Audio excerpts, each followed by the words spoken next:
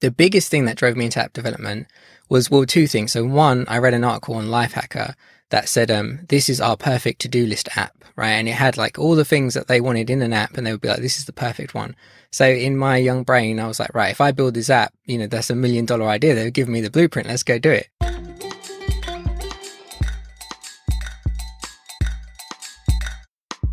Podcast Junkies, episode 282. Welcome back. I'm your host, Harry Duran. If you're new to the show, it's the one where we talk to interesting voices in podcasting and dig in a little bit into their backgrounds and what's inspiring them and what made them want to create the show and whatever else we get into in these conversations, which is so much fun for me.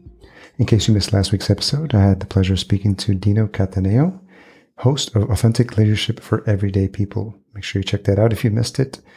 Really love the inspiring conversations Dino is having with leaders from business of all walks of life on his show, and he's a great interviewer. This week, I speak to Rob Joseph. He's the host of Coffee and Coding. It's a show that provides interviews and insights with experienced developers across all aspects of app development, including topics ranging from Flutter, cybersecurity, freelancing, Android, and iOS. And in this episode, we discuss his background in coding, the inspiration to launch the show, and the freedom that comes with freelancing and how it differs from running your own business. Rob shares his process for curating meaningful interview questions and his decision to launch a podcast about, wait for it, podcasting. We had a laugh about that, and I'm always a fan of shows on the same topic because there's so many different varieties of perspectives that are out there, and I think the more the merrier to help grow this industry in a positive way. It's all a good thing. This episode is brought to you by Focusrite and specifically the Scarlett 2i2 sound card, one of my favorite go-to sound cards, something I use for each and every podcast recording. The 3G line is a go-to for all new podcasters. Find out more at podcastjunkies.com/Focusrite, and the link will be in the show notes as well. If you enjoyed this episode or past episodes, I would love it if you leave a rating and review at ratethispodcast.com/podcastjunkies, and I'll be sure to read those out on future episodes. If you're listening to one of the apps found at newpodcastapps.com, then you should not be surprised to see a boost button or a contribute button or a donate button, which means you can actually right now pause and send some Satoshis this way. And it's a direct contribution to this show without any middlemen. It's fascinating. I've talked about it in past episodes, this idea of connecting your podcast to this network. If you haven't done so already, check out the great work being done at podcastindex.org and listen to the Podcasting 2.0 podcast with Dave Jones and Adam Curry, both of whom I wish to have on the show in a future episode. So I'm working on that. Stay tuned for more. Make sure you stay to the end of the episode where I reveal this week's retention hashtag. But for now, let's get into this conversation with Rob and a cup of coffee. So Rob J., host of Coffee and Coding and Inside the Podcast Studio, thank you for joining me on Podcast Junkies. Thank you very much for having me. So best place to start is how we got connected. And you did an outreach, and I've been trying to ensure I have all channels of communication open with my audience. And a lot of times people will reach out via Twitter, DM, or email, as you did. Yeah. So I'm wondering what prompted you to email. So talk a little bit about that. Sure. So I'd been listening to the show for a while, and I guess, so one of the things that I found from doing both of my podcasts is a big part of kind of getting your word out there is getting on podcasts that talk about a similar thing, right? So I have a podcast about podcasting. So where are the audience for those people? Well, they're the people that listen to podcasts for podcasting. So I just started reaching out to podcasters who I like their content, and I was like, I don't know if I have anything to bring to the table, but if you think I have something to bring to the table, then I would love to do the show. And to me, email is always the easiest thing, mostly because I'm not huge into social media. So I just drop people an email, and then you were very cool to reply. So I think the only tweak I would make on that for you, for future reference, for future offers, is just don't sell yourself short, because you said, I don't know if I have anything to offer, but yeah, because that's going to basically say, okay, this, Rob's not really, doesn't really know what he's going to talk about. So just, you do have everything you've talked, it's on your site. You talk, you're, I think, on 30 plus episodes with the Coffee and Coding podcast. And so mention that shows consistency, and then talk about like all the work you've done as an app developer. So just from day one, just be comfortable that you feel like you can add value, because that's what hosts are looking for and considering. Like, is this someone that will tell an interesting story? Is this someone that will inspire my audience? Because that's why we coach clients on this as well, just to be constantly thinking, whether it's solo content or interviews, by virtue of me having it, was this something my audience will appreciate? Yeah, that's awesome. I appreciate that feedback. So I think, because I kind of realized that, I'm not sure the exact email I sent to you, but I know after a while I started pitching people, because I heard on a podcast, they were just like, be specific, right? I want to come on your show and I want to talk about, this is how to do an interview. And so then someone can read that and be like, yeah, I want to talk about that, or they don't. And then that way, so I started thinking about, all right, what is it that I know that I'm comfortable with? Like, I'm pretty good at this. This is, I think I could help people. And I started pitching that. So I'm not sure exactly which version of the email that you got, but that feedback is really useful. So I appreciate it. Yeah. And I think what I've been doing that's been helpful for me is just to make sure I have a mechanism for sorting and filtering and tagging like emails, because I get a ton of stuff related to not only this podcast, another one that I host, the agency, and some other projects. So at some point, and inbox zero gets harder and harder. Oh, I could imagine. Yeah. Yeah. I use a tool called followupthen.com. It's an interesting tool. So I could reply to an email and say 2 weeks at followupthen.com. And then it sends the email and I don't see it again for another 2 weeks. Nice. So that's been helpful. Yeah. I do the same thing with Gmail. I hit the snooze button, but my issue is always I'll snooze it for like a week and then I'll leave it in my notifications for another week. And then at some point I'll accidentally dismiss it and forget, and then that never gets replied to. So your approach sounds much, much better. Yeah. So talk a little bit about your entrepreneurial journey. Did it start with the work you're doing as an app developer? Yeah, absolutely. Yeah. So straight out of university, which is like 2011, I got a job which I didn't want. It was an IT consultant job, which is essentially IT support. I didn't want it, but everybody I knew was like, oh, this is really good money. This is the most money I made at your age. So let's take the job. So I was like, all right, cool. I got there. Why didn't you want it? So my thing has always been, I know that I don't like working for people. And also I know that I like to do things. So what I've learned from doing app development, which is why I've only ever done contracting, I've never been full time, is because I like to do things and take them to a certain point, and then it gets boring for me. And so then it's like, right, I can, if I'm a contractor, it's totally acceptable to be right. Like, I brought you here and now I'm going to do this other thing and somebody else can come in and pick it up. But in a full-time job, you don't get that. Like, you don't get, if you're the employee, you don't get that kind of, what do you want to do? You get told what to do. So this is interesting because it's a topic that's come up a lot. And obviously with everything that's happening with COVID and employers, companies, traditional companies having to be forced into the situation of remote work. And now the genie's out of the bottle, right? Because everyone that had the job and experienced it just didn't realize that it works, and companies are realizing, oh, this is great, or companies are really freaking out, especially if they come from the old school way of thinking, like everyone's got to be in their cubicle. So I'm curious, and if you don't mind me asking how old you are, because I think it's as a reference point, generationally, I think it's been interesting to watch. And so you said you don't like, it wasn't attractive to you to be thinking about working for someone as an employee on a regular basis. So had you had that experience and it just realized it wasn't for you? So I'd had it as a teenager in, like you work in a coffee shop or you work in a bakery. I worked in a bakery. I worked in a warehouse where they sold like electrical goods. And that was okay to a point. Where working in a warehouse for me was great because there was no managers. Like, there were managers, but they weren't watching you. So it's like, you let me do my job. And then if there's downtime, I have downtime. I don't have to go and do busy work. And then when I took this job, the first job that I had, like proper job, quote unquote, first week, I was like, I don't like it. But there's this, at least I feel like there's this stigma where if you get into a job, I was being told, you have to stay X amount of months or years before you leave, because your next job will ask you, why did you leave? And it doesn't look good to be like, well, I left because I didn't like working for somebody, or I left. Yeah. So I stayed in that job for 18 months. And during that time, I started to teach myself app development as a hobby. And then I quit that job and I was like, right, I want to do app development. I'm going to give myself 6 months. If I can't make money doing it in 6 months, then I'll go back to get a job. And thankfully it panned out. So yeah, that's very interesting. And I think what makes employers nervous, because I was in corporate for 20 plus years, and then okay, so I've got that experience of being the employee, and then starting to get promoted and then being the manager. And so this idea of managing, and then the idea of like at one point I managed a team of 11 and I had them all like sitting in front of me. So I had the desk in the back and I had two managers helping me with like split the workload. But it was interesting because they could immediately come to me if they had a question. And if I wanted to talk to them about something, I could. So it's been interesting to think about that. And you said something about your warehouse job, this idea of let me do my job.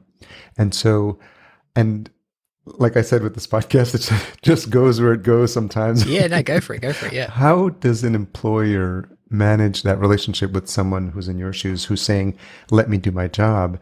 And they're saying, how do I know that, I'm paying you for a full set of hours, whatever they're paying you? Like, how do I get that comfort level or that confidence in knowing that you're someone that is a man of their word and is going to say what they do and takes their job seriously and appreciates it? I'm curious about that. Yeah, no, I totally get it. So I think a big part of it, so really the question is like, can I trust you, right? Can I trust that you're going to do this thing? But I think something that you said there, which is interesting, is it used to be, and I think to some degree it still is, it's like I'm paying you for 8 hours a day. So you're going to give me 8 hours a day. But in reality, it should be I'm paying you to do this thing and I need this thing done by Friday.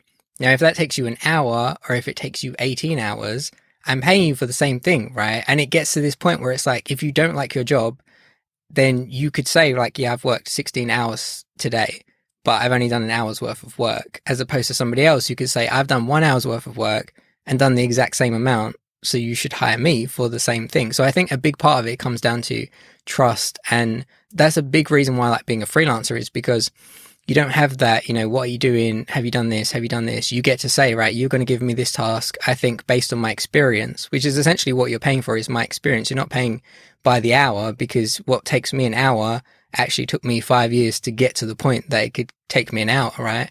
So it's like, you're paying me to do this thing. I'll tell you, right, I think it's going to take 3 days.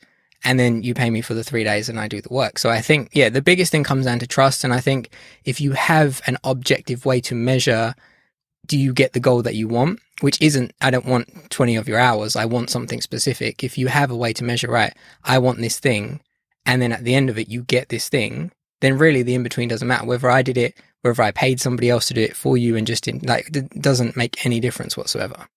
Yeah, that's a really good point. That's something I think I've learned to do, because I've had my business. I've been fully remote since 2015 with this business, and using tools like Slack and Dropbox, and it's really just a function of just trying to understand how much you can do on your own, and you can use tools like Zapier and automation to help with a lot of those.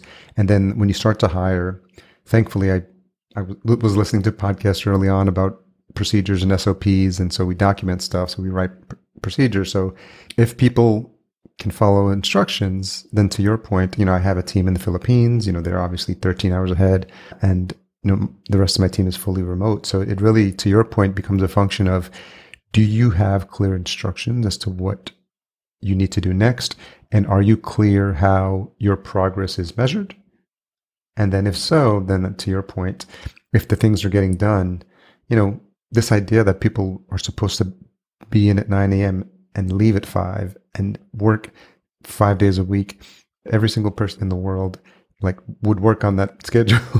It sounds funny to say out loud, but 100%, yeah. It's how it's been for a couple of centuries. Yeah, no, totally. And also to that point, one of the things that I realized is, so I wake up early, right? I wake up, say, 6 o'clock. For some people, it's not early. For me, that's early. And between 6 and say 10 a.m. in 4 hours, I get done a ton of work.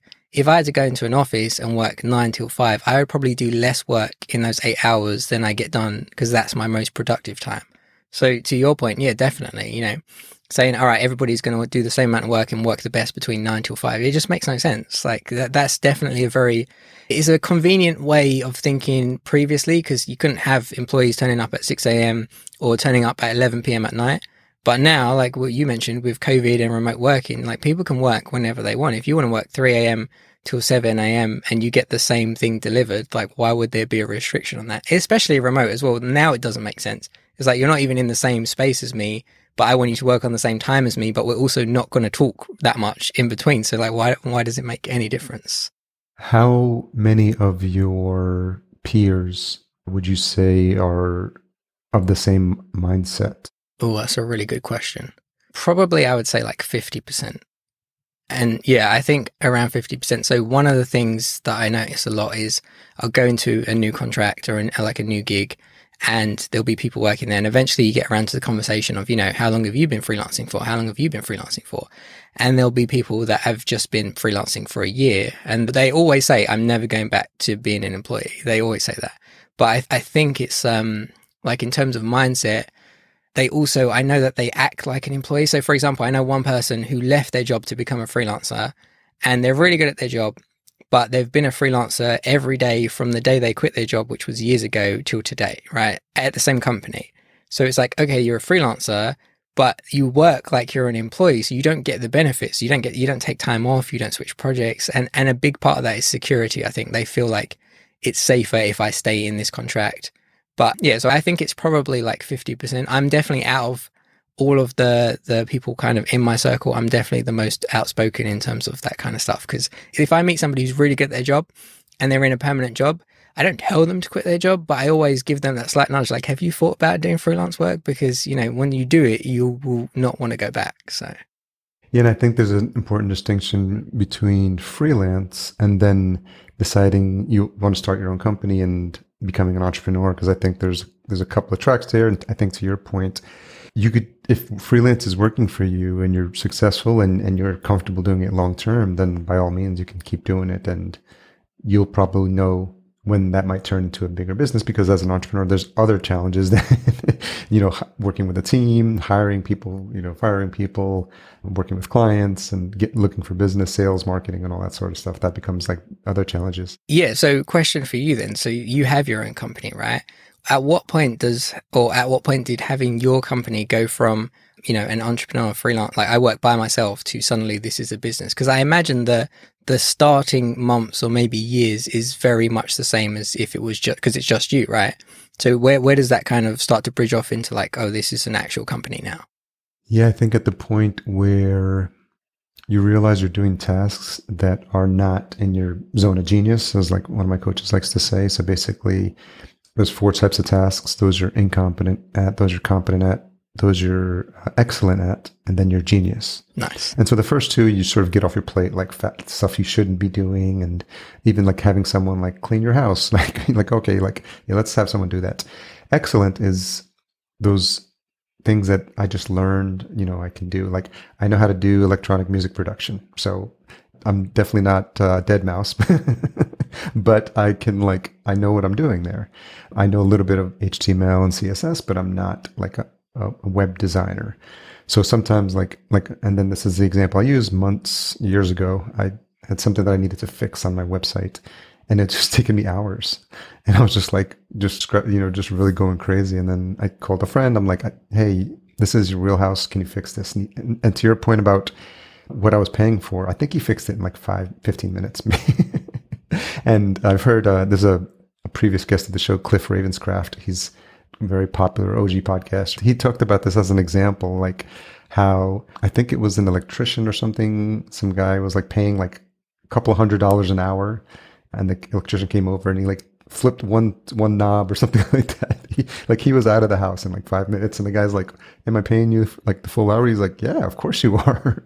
Because you're like, what you're paying for is those like 20 years of experience, so that I can fix that. So it was really interesting for me. And then I saw, oh, that's his genius. And so now when I think about things, I think about an opportunity cost, because, I charge like $500 an hour if I'm working with like clients for consulting sometimes, just that's how I value my time. And when I think about that, I want to make sure that anything that's not my genius, I figure out like what my hourly is. And, for other people, it could be less. And when you're just getting started, even thinking about something that's $50 an hour, $100 an hour, if you can pay someone less than that to do it, you should probably do it. And I know there's trade-offs with where you are in your business, but that's how I started to think about it. I'm like, well, these are repetitive tasks. One of my friends in the productivity space, Ari Meisel, he talks about when you're thinking about repetitive tasks, you think about it as optimize, automate, and then outsource. Nice. So the first thing you want to do is when you have a repetitive task, otherwise known, and we call them standard operating procedures or SOPs, you start to document. And so when you're by yourself, you're like, I'm noticing there's some things that I do that I could probably hire a VA, and it's pretty easy now to get VAs in the Philippines. And I've been working with our team for about 5 years. But you write those down, and then when you feel like they're pretty clear, you give them to someone and say, hey, would you mind doing this? And if they can do it, they won't get it right the first time. Because you think, like, if you know that if you did it yourself, you're like, especially if you're into like detail and a bit OCD like me, you're like, oh no, I would have done it differently. But let them try, and then they'll get 60% in the way, and then you're like, okay, not this, but this. And what I found with like VAs is there can't be any room for any gray area. It has to be black or white, like a binary choice. And if they have something to think about, they don't want to make a mistake, so they'll come to you and be like, hey, is this how you wanted it done? And that slows down the process. So all that to say, just those are the kind of steps I think about. So when you think about processes, it's optimize it, then you automate it. There's tools like Zapier, IFTT.com that let you do repetitive tasks. And then, and only then, if you've fully automated everything, then you outsource. And then you're like, oh, okay, I think I can give this process to someone to do. So just those are some of the things that I was thinking about as I was growing. Yeah, no, that totally makes sense. Yeah, that definitely separates it out. And I think, yeah, to your point, once you have a list of, here's the steps to do this, and somebody can follow it, then I feel like that's the point where you've got to, I'm a business now and I'm not just me, because otherwise everything is just you, right? So. Yeah. So of the things you wanted to get into, why was app design attractive to you? Really good question. I think I fell into it by accident. So I've always been like a tech guy, right? And I did a degree in computer science, and I got a job in IT, which was not coding at all, but it's fine. And then while I was doing that, I basically got my first Android phone, which was, one of the very first Android phones. And it was also my first. So I had an old school, button phone until probably like 2010, right? So everybody had whatever the iPhone was in 2007, and I still had this thing, and I was still playing Snake on my phone. And then I got this new Android phone, and I was like, all right, cool. What can I do with this? And the biggest thing that drove me into app development was, two things. So one, I read an article on Lifehacker that said, this is our perfect to-do list app, right? And it had like all the things that they wanted in an app, and they would be like, this is the perfect one. So in my young brain, I was like, right, if I build this app, that's $1 million idea. They would give me the blueprint. Let's go do it. So I started to kind of learn app development from that. I didn't really make a dent in it. It was like, I can kind of remember what I did. It was horrible. But what it taught me was that I could do some of it. And then what basically happened was I started having things that I wanted my phone to do that it didn't do. And I was like, all right, cool. Let me see if I can build an app for this. So one of the things that I remember was I used to go on the train to work in London. And in London, if you're on the underground at rush hour, you're basically like, you're all like squashed in like sardines, right? So I would get messages on my phone, and I've got headphones on because I'm listening to music or a podcast, but I can't get to my phone, right? And I can feel it going off, and it's really frustrating. Your phone's going off, somebody's calling you or somebody's messaging you, can't do anything. So I was like, I wonder if I could write an app. So if I get a message, then it will just read it to me on my headphones because I've already got headphones on. And so I figured out how to do that. And that was kind of the thing that started it off. And that app is actually still out today, and like I still use it. So that's pretty cool. But then there was other things. So, I wanted to be able to send picture messages, but I didn't want to pay for it. So then I figured out basically to build an app where it would upload it to Google Drive if you're on Wi-Fi, and then it would send a text message with the link. So I didn't have to pay for text messaging and with pictures. And so all that kind of stuff. And that kind of got me into it. And then after a while, I was just like, this is what I want to do. And that was kind of, the evolution. And then I quit my job and decided that I'm going to give it a go. So. And these apps are similar to the Apple store where you sell them for like 99 cents? Yeah. So initially, all the first apps I released were free. And what was really big back then, which is like 2011, 2012, is you'd have two versions of the app. So you'd have one that was free, and it would be called the light version. And then you'd have the other one, which would be called the quote unquote pro version that you pay for. And so, the light version is missing some features, and the pro version is $1.99. So I didn't really make any money from it. I was probably making, at the start, I probably made like $100 in a year. And then the next app I released, I was probably making like, $100 in a month, which was cool. And then I released one app that did pretty well. I don't know exactly how much money it made, but it made like a few $1,000s in like a couple of weeks, right? But that was a drop off. So it's not like you're a millionaire. It's like you made, $7,000 in a couple of weeks. Nobody's ever going to buy that app again because everybody that wants it already has it. So that is kind of the same thing, but it was much more like financially viable to work for other people and let them pay you to build their ideas, as opposed to coming up with new ideas and hoping they took off. So, you start building these apps, and then you're starting to feel more comfortable as a freelancer, and then you go out and start, is it basically Fiverr at that point, or where do you find gigs? So I got pretty lucky. The first contract, I don't remember how I came across these guys, but it must have been either at a meetup or on a web forum. No, I actually do remember. I tell you a lie. So there was a website, I don't remember the name, but it was one of these kind of things like Fiverr or something like that. And they'd posted, they were looking for someone to build them this app. And I replied to it. And I'd replied on loads of things, Fiverr, Elance, all these things. And I wasn't getting any business because I have 0 reviews. And so nobody wants to deal with me. But I also didn't want to build things for like a month for $1, right? To get the reviews, which essentially is what you should do. So I got lucky and I found these guys. They were in London. I was near London. So we actually met in person. And that was kind of the interview process. And then it started from there. And then my first, quote unquote, proper freelance gig, because that was still like extremely underpaid for what I was giving them, was just, I went onto some job websites and I searched for contract roles and I applied for all of them. And these guys messaged me and they were like, are you interested? I was like, yes. It was a startup. I went to see them. They asked me a couple of like technical questions, which I could answer. And they were like, all right, cool. And then that was basically it. And I feel like, at least in the app development space, once you have one, then you're good. You can go to the next one and say, I did this. And then you can go to the next one and say, I did these 2. But it's always the first one that's the difficult one to get. Yeah, your portfolio then starts to speak for itself. Yeah, 100%. Yeah. Okay, so now fast forward a little bit. When did podcasting come on your radar? So podcasting in general came on my radar. Like I was listening to podcasts from 2008 or something. Like when they were still MP3 files that you had to copy onto your MP3 player and then listen. That was then. Yeah. So I've been listening to podcasts. Like when I work, I was always listening to podcasts. It was always different things, So at the start, I got into like Pat Flynn and a bunch of those sorts of shows. And because I was like, I'm going to make $1 million, I'm young and I had to build websites. Smart passive income. Yeah. And then it kind of was the evolution from basically whatever I was interested in at the time. I'd find all the podcasts about that. And then the actual idea to start my own podcast, I probably had that in like 2016, but I'm a huge procrastinator, as you can tell, because I didn't start it till 2020. So that's kind of where, the seed was planted a long time ago, but the impetus to do it did not happen for quite a while. So what was your thought process? And this is coffee and coding, right? So what was the thought process, to the extent that you gave it a lot of thought, or it could be something you just, decided by the seat of your pants, but talk a little bit about that, what you were thinking at the time. Yeah, so I approached it pretty much the same way that I approach my apps, which is I build stuff that I want.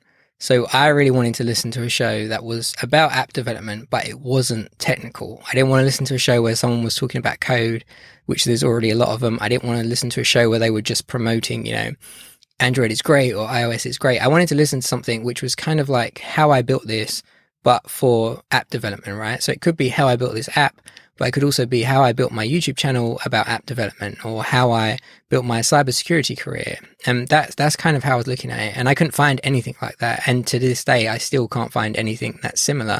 So that was the thought that was always in my head, but I just never kind of got around to doing it. And then, COVID happens and everybody's sitting at home. And I was like, all right, I'll give it a go. So I just started messaging people on LinkedIn, because I feel like LinkedIn for that was the best place, because they could see my portfolio. So they'd be like, right, this guy is an app developer. He's been doing it a long time. He knows what he's talking about. And I just messaged random people that I didn't know. And I'd be like, do you want to be on this show? And there'd be this long-winded explanation about this is what the show is about. And what kind of gave me the push to do it is I messaged a guy called Mitch Tabian, who has a YouTube channel with like probably 100,000 subscribers at this point. And he does Android, right? He does like tutorials. So I messaged him on LinkedIn. I was like, hey, Mitch, never spoke to him before in my life. To be honest, I hadn't really watched his videos either. I just kind of knew of him. And I was like, do you want to be on the show? And he replied and he was like, I'll do your show if you get to 10 episodes. So I was like, all right, cool. And I wanted him to be on the show. So I was like, right, I'm going to do at least 10 episodes. I'll get him on the show. We'll see how we feel after that. And that's kind of how the whole thing unfolded. But really, it was the same for Inside the Podcast Studio. It's just like I created shows that I couldn't find because I wanted to listen to them. And then I just put them out because hopefully if I want to listen to them, somebody else also wants to listen to them too.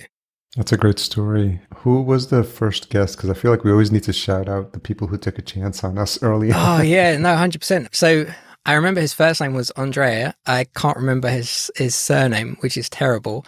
But I'm sure if you go on my LinkedIn and you search for it, you would find it. But he was the first guest. And I don't even know if he was the first episode. I think he was the first person that I interviewed. I might have dropped him in like episode 2. The first guest actually was a guy called David Cruz, who I'd worked with before. And when I met him, he was learning Android. So I was working at a company. He was doing web development or something. And they decided they needed a new Android guy. So they're like, David, you start doing Android. And so I remember coaching him up a little bit, and then I left, and then I saw him on like Twitter or something 2 years later. And, you know, he's an Android guy and he's got his own coding courses. And I was like, this is cool. So that was, he was the first guest. But Andrea was the first person that I interviewed for the show, which I'm sure if anybody goes back and listens, it's not a great experience. So, well, I think the important thing that you did even though you started later than you said you would have liked to, is just this understanding that your 10th episode is going to be better than your first, and your 50th better than your 10th. But if you don't get the reps in, you'll never know what you did wrong or cringe. Even, you know, we talk about Pat Flynn. Like, I've been at conferences with him, and he's talked about, he's played like his first clip of his first show. And I don't know if you've heard it, but it's hilarious because it's like it's like heavy metal music. He sounds super awkward.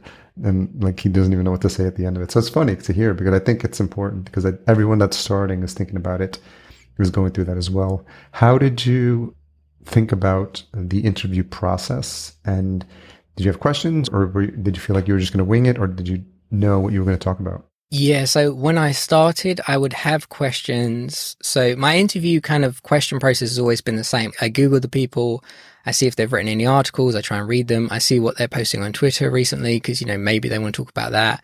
I go on their LinkedIn, and then I always tried, for Coffee and Coding, not so much, because most of the people hadn't done podcasts before, but for Inside the Podcast Studio, I'd go and listen to as many interviews as I could find that they did, because I didn't want to ask the same questions that everybody else asks. And I also, there's always stuff like, you know, we'll have this interview now and somebody will be listening and be like, you know, I really wish Rob expanded on this. I really wish Harry said something about this. And so I listen for those things so I can get them in my show. But when I started, it was basically, I'd have a list of questions, I'd send them to the guest, because I felt like you have to tell the guest what you're going to ask, because, you know, I was new at this. So I was like, all right, let's check.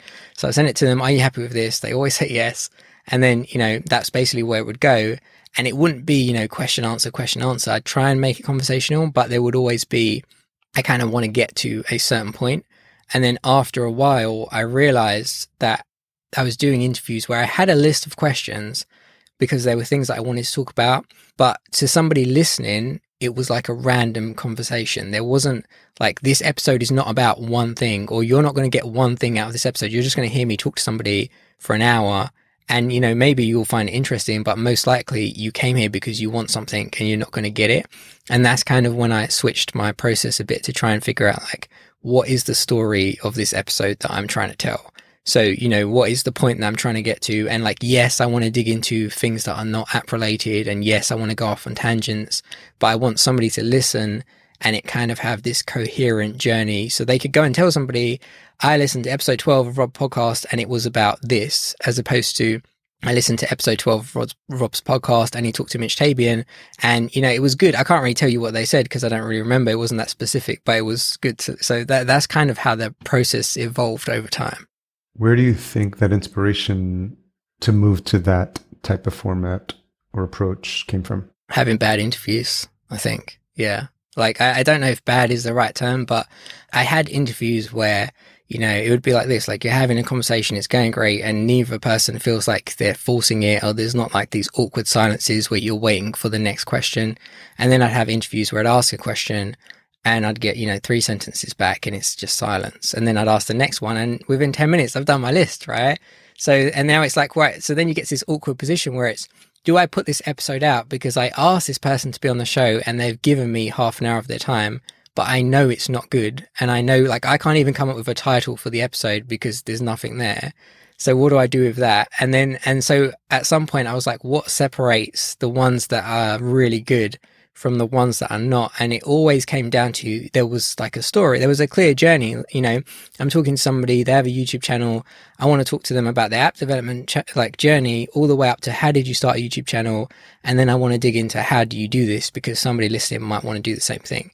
And then that's kind of where it came from. And so then I'd start writing down questions, and then I'd start trying to group them together and be like, right, these questions around this topic, these questions around this topic, you know, what's going to be interesting? What can I lose? And then now it's like, I try and come up with the title of the episode before the episode. And not because specifically I'm going to use that title, but it's because I want to have in my mind, like, this is where we're going. And then, you know, if it goes somewhere else, then that's fine.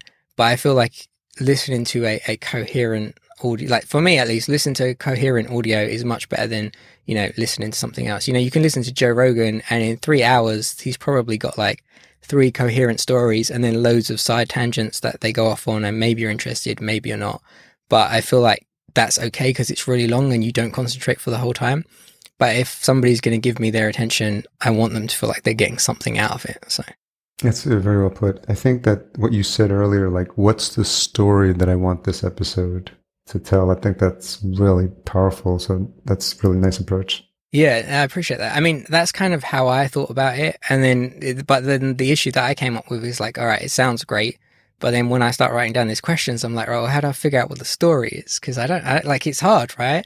And, but the easiest way that I came up to do it was, you know, what's the story of the episode is really what's the point of the episode and what is the thing that I'm trying to get across. And then that's where, if I came up with the title before, it makes it a much clearer, this is what the story is, or this is what the point is, as opposed to trying to figure it out without having that. I feel like when you have that, you know, 5-word or 7-word thing, it's like when they talk about podcast descriptions, and there's a great book called Make Noise. And in the first like chapter or second chapter, they like try and distill your podcast episode down to 10 words, right? And if you can do that, then it's really clear, like, this is what the podcast is about. And so I feel like if you can apply that to guests or episodes, at least for me, it makes it really clear in my mind, like, this is why we're here. And so let's get into this thing. I always think about what it takes to hold an interview for 3 hours, right? And it's been a while since I listened to episodes, but I have gone through entire episodes of Joe Rogan, and naturally, for me, at probably 2+X. So, because I have to, just to try to get through it, and getting harder and harder to find the time for those. But it feels like it's as much of a skill set podcasting in it is of itself. Solo is one aspect, interviews is another, and we just touched upon like what you need to do in order to up level there. But I feel like long form interviews, like something like 3 hours, would be, it's almost like you're like a physical exercise and a mental exercise, because you have to be speaking to someone interesting, to your point, but then you have to be able to continuously follow threads and go deep and put yourself in the mind of the listener. Yeah, I would find that incredibly hard. Like, I do hour-long interviews, and I have like a list of topics or questions, and that kind of guides me. But it always comes, like, there are always things that come up and you want to talk about, and you have to make this decision, like, do we have time to go down this rabbit hole? Because I want to talk about this, and the thing that we're talking about isn't related to podcasting, or it's not related to app development. So I think, you know, the 3 hours gives you time to do that. But at the same time, yeah, to your point, you have to be listening, you have to be engaging, but you're also thinking about like, oh, I have to remember this thing because I want to ask about that. Oh, and I also want to get to this thing later. And yeah, for me, my brain doesn't work like that. Like, if the guest gave me, you know, 1-minute answers, I could follow the threads really well. But once they start getting into, you know, 15 minutes and showing PowerPoints and videos, and like, I forgot what you said 29 minutes ago. I know it was awesome, but I can't follow up on it. So yeah, Joe does a great, anybody who could do that that's just a whole different skill set. How would you say, given where you're at with the Coffee and Coding and then with the second show, how have you improved as a host? So a couple of things. So one, I'm way more comfortable because for me, like what we're doing right now is just normal, right? Like day one, it was super weird. There's a stranger on my screen, is expecting me to ask him questions, is expecting me to be engaging. I don't really know what I'm doing. I need to look around the room because, you know, my notes are over here and all that kind of stuff. So I feel like I'm much more relaxed with it. I think I've gotten much better at, I try not to have questions. I try to have topics, but I also try to have, so I usually just have them on my phone and they're kind of off screen here. And I always tell the guests at the start, like, I've got my notes, they're here. I've got them over here. So if you see me looking over here, I'm listening to you, but I'm not bored. I'm just, you know, ticking stuff off my list. So I think that helps. And I also started doing things where I made it like, when I was a child, used to have Goosebumps, and they used to make these Goosebump books, which was like a choose your own adventure, right? They still have it now. They have like stuff on Netflix, which is like that.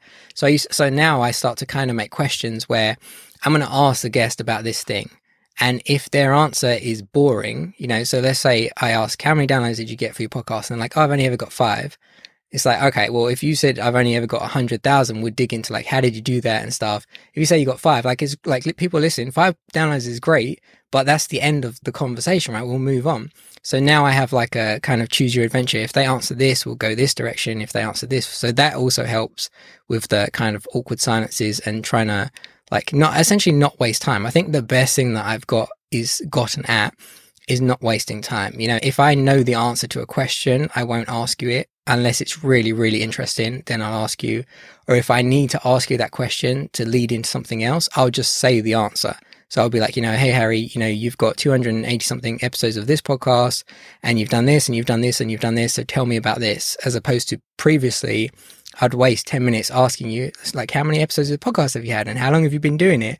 And it's like, that's all just a preface up to the next thing, right? So I think that's probably the thing that I've gotten best at. Yeah, it's an important reminder to always have the listener in mind and also to not waste your guest's time as well, because if they've been doing it enough, they'll know like who is dialing it in as a host and who's taking a genuine interest in actually, it's almost like we have a limited amount of time on this earth, so let's make the most of it. So if we're both investing an hour of our time into this conversation today, let's discover something that, you didn't know, or I didn't know, or the listener didn't know. And I think that's always fascinating to think about it from that mindset. Like, what could we unpack? To your point, what's the story being unfolded in this conversation? Yeah, 100%. And also, like you just mentioned, you don't want to waste their time. And if they think you're phoning it in, most likely they're going to phone it in, right? They're not going to be super enthused for questions that they've answered 40 times, maybe in the last week even. So it's like you want to get the best conversation from them. You want to get the best content for your guests. Like personally, I want to have a great conversation because that's why I do it. So, why would I ask you questions that I know the answer to? Because I listened to you on another interview today. So if you can skip over all of that and then you get to the good stuff, then that also is, the guest will be like, oh, that's a great question. Or and I've had experiences like that on the show before where it's like, well, nobody's asked me this before.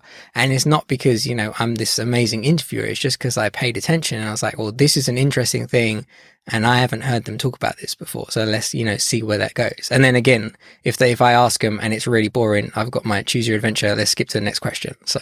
I love that choose your own adventure. That's really, really, did you pick that up from someone or just something you came up with on your own? No, I stole it from Goosebumps books and I'm sure they stole it from somewhere else. Yeah. But in terms of podcasting, no, I kind of came up with it on my own just because I had like the first one I did for Inside the Podcast Studio. I had so many questions to ask the guests. And while I was doing it, I was like, all right, let's separate them into like, this is important. I want to ask this because the listeners will like it. This is less important. Let's see if we've got time. And when I was doing it, the guest was really good at, he was like a professional podcast guest, right? So I'd ask him one question and he's answered my next 5 questions in one go. And so after that, I was like, right, I need to come up with options because I don't want to be, we're talking to each other right now. I can see you on the screen and now I'm just staring at my phone and I'm just scrolling like, where am I? So that's kind of where that came from. And then, yeah, I like to make references to things that I already know because it helps my brain understand this is what we're doing. So yeah, that's where Choose Your Own Adventure came from. Yeah, we had Choose Your Own Adventure and Encyclopedia Brown. Nice. Okay. Yeah. And but I remember the Choose Your Own Adventure books. Those were really fun. So why another show about podcasts? Yeah, I know. So there's not enough already, as I'm sure you know. So I did Coffee and Coding. I started it in, I think it was like May 2020, and I ran it till January, some point 2021. And the reason that it stopped was because we moved house. So I didn't have anywhere to record. I didn't have any guests lined up. And also doing a weekly show, because my intention is going to be a weekly show. So I'm going to do one every week. And it really puts you under pressure. Like, have you got a guest this week? Have you got a guest lined up for next week? If you haven't got a guest, what am I going to talk about? Because now I have to come up with solo topics. And so in that whole process of not having a show, because I'd paused it, I started listening to, I'm always listening to podcasts about podcasting, right? Because I want to make mine better. So I'm listening to, Buzzsprout's got some great podcasts, and, you've got your podcast and all these different ones. But I didn't hear any shows talking about essentially coffee and coding for podcasting, right? Like, I want to listen to people going behind the scenes of their podcast, but I don't want the episodes to be about your podcast, and I don't want the episodes to be about you. I want the episodes to be about what can you teach me or the listener that you have learned from your podcasting journey. And I didn't find anything like that. So that was essentially, I was like, right, I can't find it. I'm just going to start my own podcast. And I was going to do like a limited season run, right? So I'll do 12 episodes, and then I get my fix of podcasting. I get my fix of the show that I want to listen to. And if it goes well and I want to do it, I'll carry it on. And if not, there's this thing and it lives forever and people can go and listen to it. So that's kind of why I started the second one. And then it went really well. Yeah, I mean, when I say really well, it went really well I got a lot of really interesting conversations, and I learned a bunch of stuff, and I've had good feedback from the people that are listening saying, they really enjoyed this show. So that was kind of how it started. And then right now I'm recording for season 2, which again, I have no idea when it's going to drop, because time wise, it's like, well, I want to get to the point where I have the season ready. So I'm not under pressure each week, like, oh, I got to get next week's episode out. So whenever those are ready, that will come out. But that's kind of where it started, yeah. And just for a point of clarification, when you were searching for a podcast that goes behind the scenes with interesting podcasters, you didn't find one until, of course, you found my show. And then you're like, oh, okay, that's... Right. So this is the thing. Right? So when I started searching, I found your show. I found a bunch of Dave Jackson shows. I found a show called The Podcaster's Journey, which was the closest thing that I could find to what I wanted to listen to. Found so many great shows, but it was still like this thing where I wanted to talk about. So the thing that it started with, and this is what I was pitching people with before I started the show, was I want a show that goes behind the scenes where we talk about how many downloads do you get? And if you make revenue, like, how did you do that? How did you grow your podcast? But really like a practical tips, right? So, I started my podcast on this date, and I posted to Instagram and Twitter. I did this and I did this, and less about what is your show about, or tell me about yourself. Because I like those topics and we do get into it, but really I wanted it to be, if you have a show about fishing and the listener could hate fishing and still listen to that and be like, I've got a lot of value from that. So, and also I'm also of the opinion that people don't start podcasts because they're like, I don't want to start podcasts about podcasting because there's already 70 of them, right? Like, Harry has an amazing show. Why should I do? Like, why am I better than Harry? And I'm of the opinion that it's not about better, it's about different. And it's like, people love listening to like your show, but that doesn't mean they wouldn't love listening to another show. And also, at least for me, the thing with podcasting is I don't pick and choose, right? I don't just listen to one show about, cooking. I will listen to 7 shows. Why should I just listen to one? Like the same thing as movies, I don't just watch John Wick. I watch John Wick, and I'll watch The Matrix, and I'll watch, something else. It's like there's variety is a thing, and you don't have to pick and choose. So that's kind of the route that I took. But saying that, if I had found a show that was exactly what I had in my head, I would have just listened to that, and I would have saved myself the trouble for sure. But it's a good reminder, and I tell folks this all the time. You could take 5 hosts and title the show the same, like 5, title the same, and you're all covering the same topic. And just because of people's human experience, you're going to have 5 different shows over time. Like in the beginning, because you're going to decide, I want to go interview these type of people. And, I'm sure there's probably no overlap in like the guests you've had, or maybe some in the guests I have, in terms of, because we have interesting threads, that I want to learn about. And it may not be interesting to you as a host, so you wouldn't interview that specific person, or just because of like me doing it so long, like people reaching out to me, and I just like, oh, that would be curious. Like, I think about like scratching my own itch when it comes to interviews, and I want to think about it from a perspective of like, would that be like an interesting use of an hour of my time?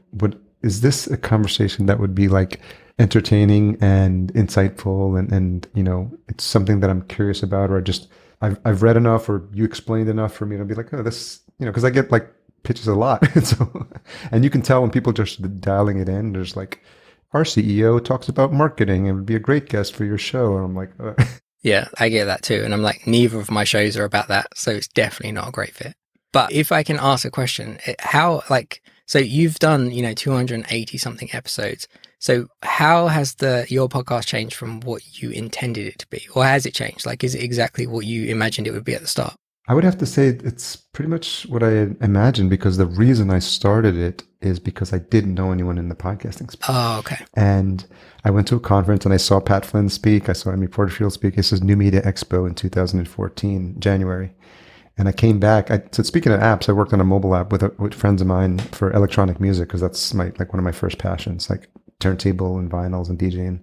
So it was called Know Your DJ. The website is still up for some reason. I don't know. The .dj domain is like the country of Djibouti in Africa. And so I guess they don't have really good admin, because I haven't paid for the domain in like years. So if you go know your .dj, you'll see the mobile app. Check it out. Awesome. Cool. But so I was like, I wanted to start a podcast so I could interview DJs so I could promote the app. And so I went to the conference and I quickly changed my mind. And I'm like, oh, what about all these podcasters here? I remember a show called Inside the Actor Studio. I was like, oh, what about that? But for podcasting, where you can get to spend and get to know. And my first outreach was someone who was speaking at that conference, Chase Reeves. So he gave me the solid of being my first guest, really fun guy. So now I bring him back every 100 episodes. So he's been on 100, and 200, and we're coming up on 300. So he just comes back on the 100th episode. No, that's awesome. That's awesome. Nice. Okay. So yeah, and then I started interviewing folks like Dave Jackson, Elsie Escobar, like the OGs, because I thought in 2014, I was late. And I was like, who do I want to speak to? And then when you start getting those early interviews, you can see, people see who you've spoken to. And I've just now I have it as a platform, and I've been honored to speak to some really great podcasters and people at Google about podcasting. And it's just been a fun platform. Hernan Lopez from Wondery has been on a couple of times.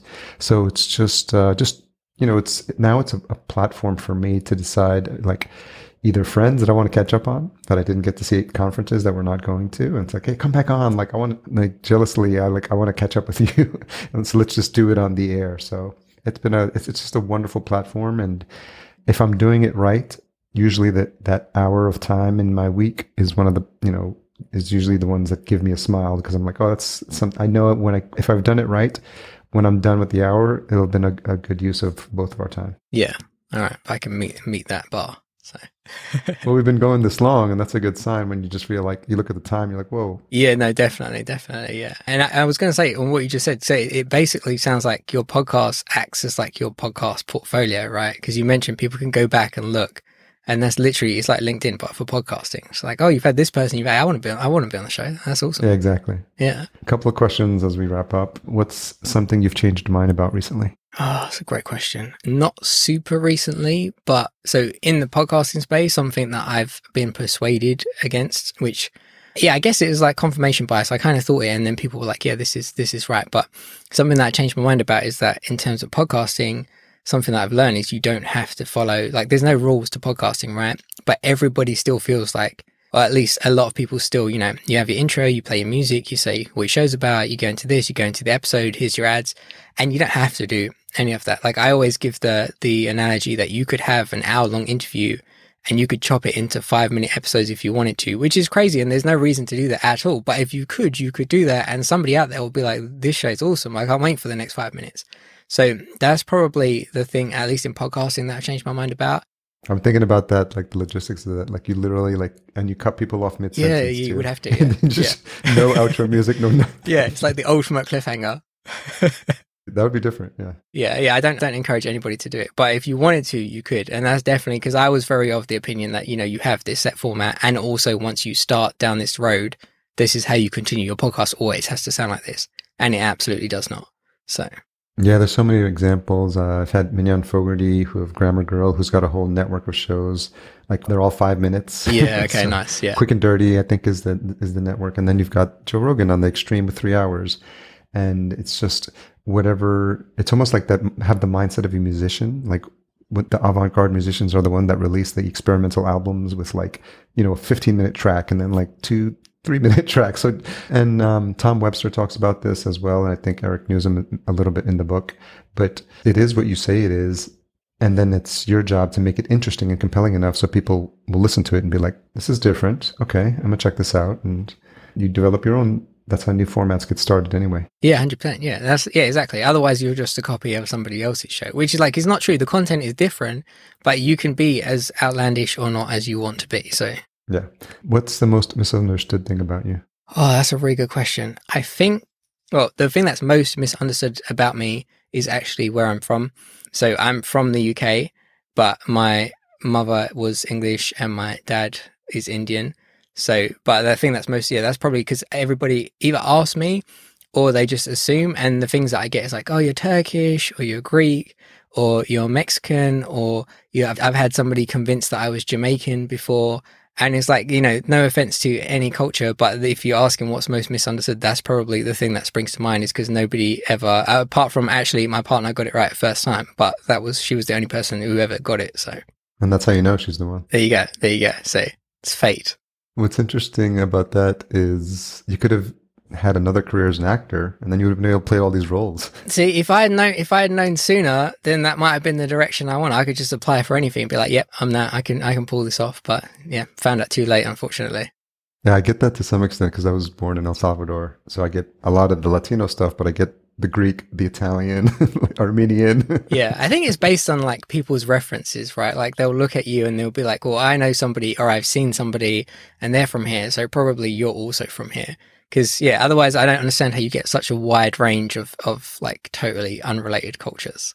Well, Rob, as always, these go by pretty quick when you're having an engaging conversation with someone who is also experienced enough to know that it's important to keep the conversation going. So kudos to you also for doing your part.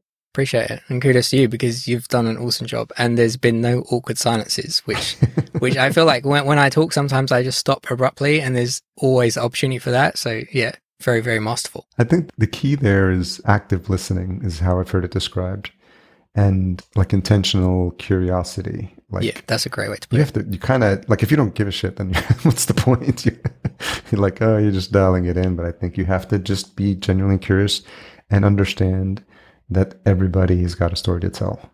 And some people just need a little prompt and a little nudge and feeling that they're in a safe space. And then, you'd be surprised how they can open up. Yeah, no, I 100% agree with that. And I also think, to that point, I think people need to kind of feel like you see them in, I don't know if in a certain light is right, but you're on my podcast for a reason and I want to talk to you about this thing. So it's okay for you to talk about this because to everybody listening and to me, you are, the expert or you have the skills or whatever it is. Because otherwise, I've definitely done shows where they just answer like it's a job interview. And then it's really hard to convince, like you can't stop and be like, no, you are the expert. Like tell us. So yeah.